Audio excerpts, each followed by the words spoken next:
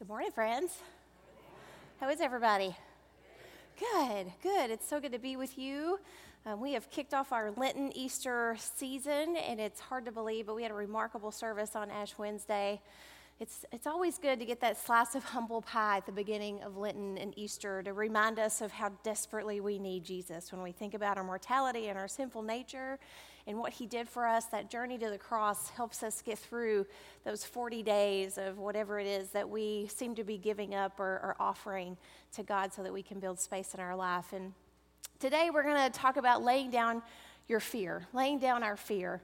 To continue that series, I just want to remind everybody, because it's been a while since we have plugged it, but we do have sermon notes available in the app. Those are a great way to stay engaged.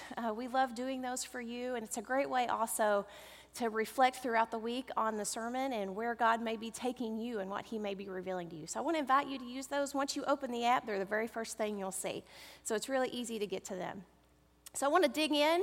Just jump right into our scripture for the day. We're talking about Jesus calming the storm in Mark 4:35 through 41. Hear the word of the Lord this morning. On that day, when evening had come, he said to them, "Let us go across to the other side." And leaving the crowd behind, they took him with them in the boat, just as he was, and other boats were with him. A great windstorm arose, and the waves beat into the boat, so that the boat was already being swamped. But he was in the stern, asleep on the cushion. And they woke him up and said to him, "Teacher, do you not care that we are perishing?" He woke up and rebuked the wind and said to the sea, "Peace, be still." Then the wind ceased, and there was a dead calm. He said to them, "Why are you afraid? Have you still no faith?" And they were filled with great awe and said to one another, "Who then is this, that even the wind and the sea obey him?" So at this point in Scripture, Jesus had just finished his parables about the kingdom. Several of those parables we talked about in our fruitfulness series. And he had finished those up, and he was ready to get out of there. We're going to go over to the other side of the sea. Now, we don't really know why he wanted to leave, but we know he wanted to leave. So they hop in this boat. And just to give you some perspective on what this boat looked like. So this is an actual boat, they call it the Jesus boat, that they would have been on. Now, this is a 2,000-year-old boat, so it's not 100% accurate of what it looks like, but they did find this boat in the Sea of Galilee. Now, we don't know if Jesus was really on it, but we do know that this was a boat that he would have been on. So this typical boat's about 27 feet long, 8 feet wide, and 4 feet shallow. So it's not very deep. Not very deep at all. And as you can see here, this is a picture of the Sea of Galilee there on the left. And we call it the Sea of Galilee, but it's not really a sea. It's a lake.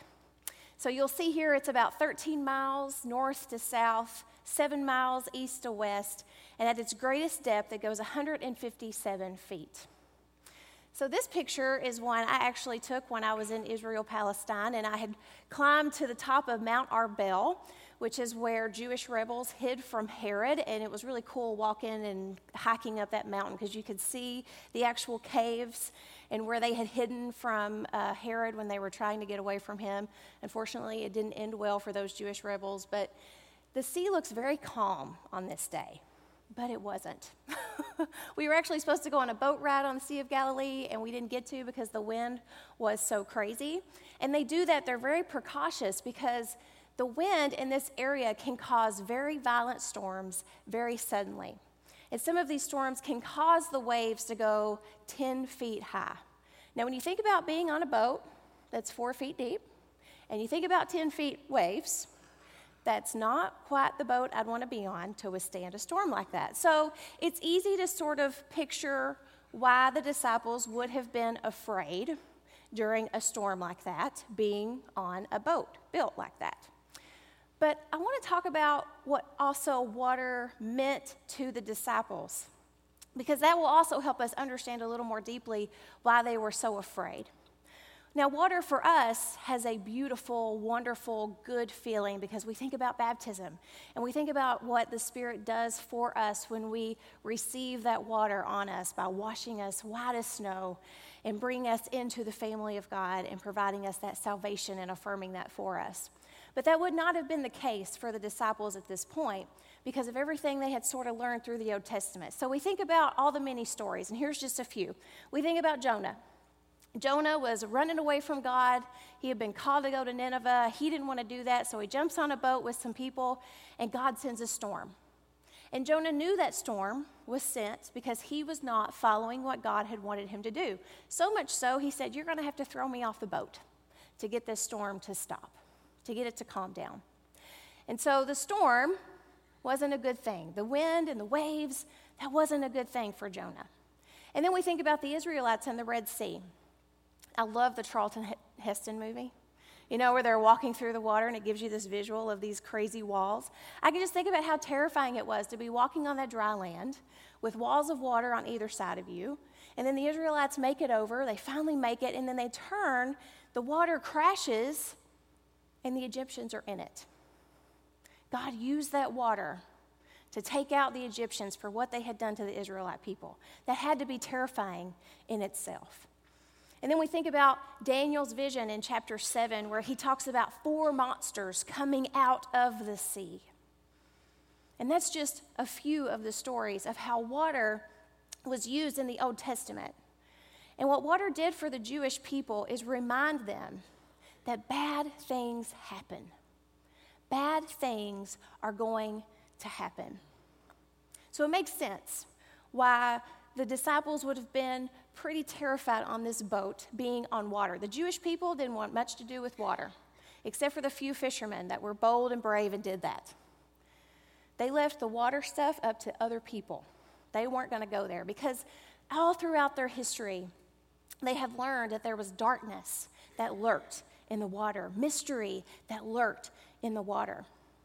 And this also better helps us understand why the disciples were so astonished when they realized Jesus was sleeping. I mean, what do they say to him? "Teacher, hello, we are about to die here. This water is about to eat us up, and you are sleeping." So we get this nice picture of their fear, their justified fear, we could say. They were fear-stricken.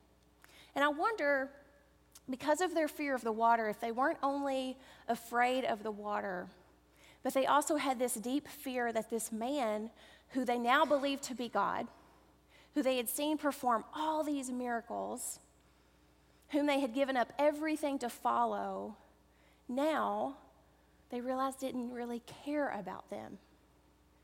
That maybe there was this deep fear that everything they thought they knew wasn't true. You see, they had a fear of death and a fear of the water, but they also had a fear of rejection, a fear that they had made a bad judgment call, a fear that they had given up everything for no reason, a fear that they had gotten it all wrong. But they go to Jesus anyway, and they cry out to him for help out of their fear. And they even have the audacity to wake him up. And can we just take a moment to pause, to appreciate the humanity of Jesus, that he's sleeping? I just love that. It just ties into what Tom introduced with his prayer, that Jesus, he calls us to rest. And he shows us he's asleep in the middle of the storm. He needed his rest. And so, friends, we need our rest too, even in the middle of the storm. But that's a side step there that I had to take. But what fear does is fear makes us do crazy things. It really does. We can't think straight. We make impulsive decisions. Our bodies start to shake. Our blood pressure rises or it falls. Everything within us reacts when we have fear. And that's why I think this ripple effect for the disciples of having the fear of the water and having fear of the storm turned into, oh my gosh, now this guy that we think we knew isn't really who we thought we knew, and everything he said really isn't true, and it just spiraled into more and more fear piled on to everything that it started off from just being fear of the storm. You say, what fear does is it holds us back from true joy in Christ. It keeps us in our bondage, in our shame, in our weakness. It keeps us from trusting God fully, from moving forward, from staying still when that's what we need to do. It keeps us from becoming who we were created to be in and through Christ. It causes us to second guess ourselves and to distrust God by second-guessing his abilities and even his motives. Oh, he doesn't really love us. He doesn't really care about us. You see, what happens is fear overcomes our faith. Chris and I have had an intense lesson on fear these past few months. In early December, we discovered that our baby had some heart defects. And as we went to appointment after appointment after appointment, we understood that he had a syndrome. And the heart defects had caused his organs, his liver, spleen, and his stomach to develop on opposite sides. Now, at first, we had no idea what this meant. We had no idea what this was going to entail, and we had to wait 5 weeks for the cardiology appointment to tell us exactly what the extensiveness was of these heart defects. There were moments where we had to have the tough conversation of what does this look like if we are faced with 3 or 4 surgeries, which is sometimes the case with this syndrome. Or worse, what happens if we have to say goodbye before we even have the chance to say hello? There were moments in this time of waiting that we were just so struck with fear that we were paralyzed. There were moments where I couldn't even pray because I didn't have the words to pray. But I did have gratefulness that I knew people were praying for us even when we couldn't. And it seemed in those extreme moments of my fear, Chris was somehow being faithful and strong. And in his moments of extreme fear, I was somehow able to be strong and faithful. Now we know after lots of appointments and several months of more exploratory things that we are in a very hopeful situation. His heart defects are still there, but his heart has found a way to function normally. And so we pray that even though there's still some unknown about his other organs, that because his heart's found a way to function normally, that his organs will too. But we still cover your prayers as we prepare for him in just a couple weeks. It's right around the corner. But there has been a perk of all of this, and that's that we've had lots and lots of pictures of this sweet baby boy. We have pretty much said that we have more pictures of him than we do of Collins, and she's 2. Which is really sad, we just blame COVID for her stuff. It's not going to work. We know that's not going to work with her, but that's where we're going to go. But in the midst of that fear, in the midst of going through that for Chris and myself, there's something we've learned, and this is going to blow your mind. Laying down your fear is really hard to do. I know, that's not a really great lesson, but it's true. It's really hard to do. It's a hard step because I think when we have fear, when we have something, when we feel something, it feels like control. It feels like we're able to hold on to it and we get some stability, or we have some, we're making some progress because we have something going on in our bodies that we can feel. But something else I've learned is that laying down isn't the hardest part. It's not laying down our fear that's the hardest part. It's leaving it there once we lay it down. I can tell you not only from this situation, but other situations, how many times I've laid fear down only to pick it back up seconds after giving it to God and then having to give it back. Oh, God, I did it again. And he's like, I know, give it back. Just give it back. Jesus said to his disciples, peace, or he said to the wind and the sea, peace, be still.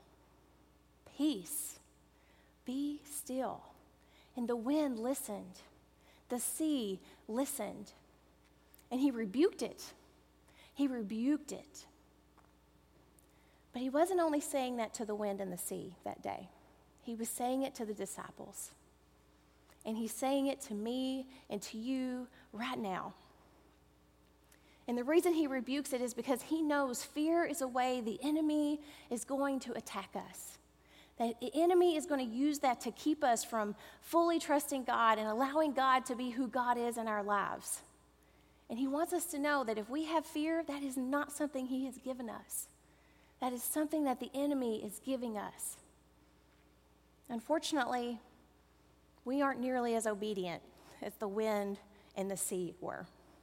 We'll keep holding on to that fear, allowing life, allowing world events, disagreements, pain, and grief and uncertainty to continue to control us.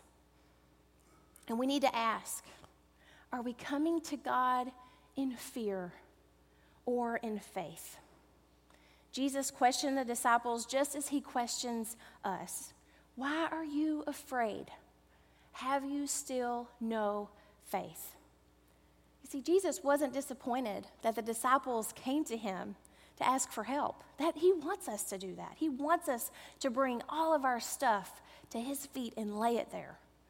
He invites us into that so that he can take that away from us and we can live freely. He was disappointed with how they asked for the help. They didn't wake him up with hope or with faith that he was going to handle the storm or that he could handle the storm. They woke him up out of fear that he wouldn't, that he couldn't, or worse, that he just didn't care. Their fear overrode their faith and they doubted God. And they forgot the power that they had been given through God, the power to trust him, to remain calm and steadfast in scary situations, to claim power over it, and with faith to proclaim God as their rock. Jesus was sleeping. That should have been their first sign that they didn't have anything to worry about. But instead, they grew frustrated with him. And it sounds harsh when Jesus questions them. You still have no faith? But friends, he said it to me. He said it to all of us over and over again. And he says it out of love, though, to say, after all I've done, after the love I have given you and shown you with the cross and with the resurrection and through just being there with you through the Holy Spirit, we still allow our fear to overcome our faith in who he is and in what he promises us. Life is going to happen. The storms are going to rage. Fear is going to visit. No doubt about that. We will have it in our lives. Grief's going to hit. Pain is going to creep up. You're going to experience illness and loss, financial stress, uncertainty, instability, war, inflation, injustice, oppression, evil, and spiritual warfare. But the question is, how will we live in the midst of it? In fear, shrinking back, allowing ourselves to become paralyzed and crippled, unable to move forward by trusting God, or standing still, waiting for God to move? Or will we lay that fear down and surrender to God and instead live in faith?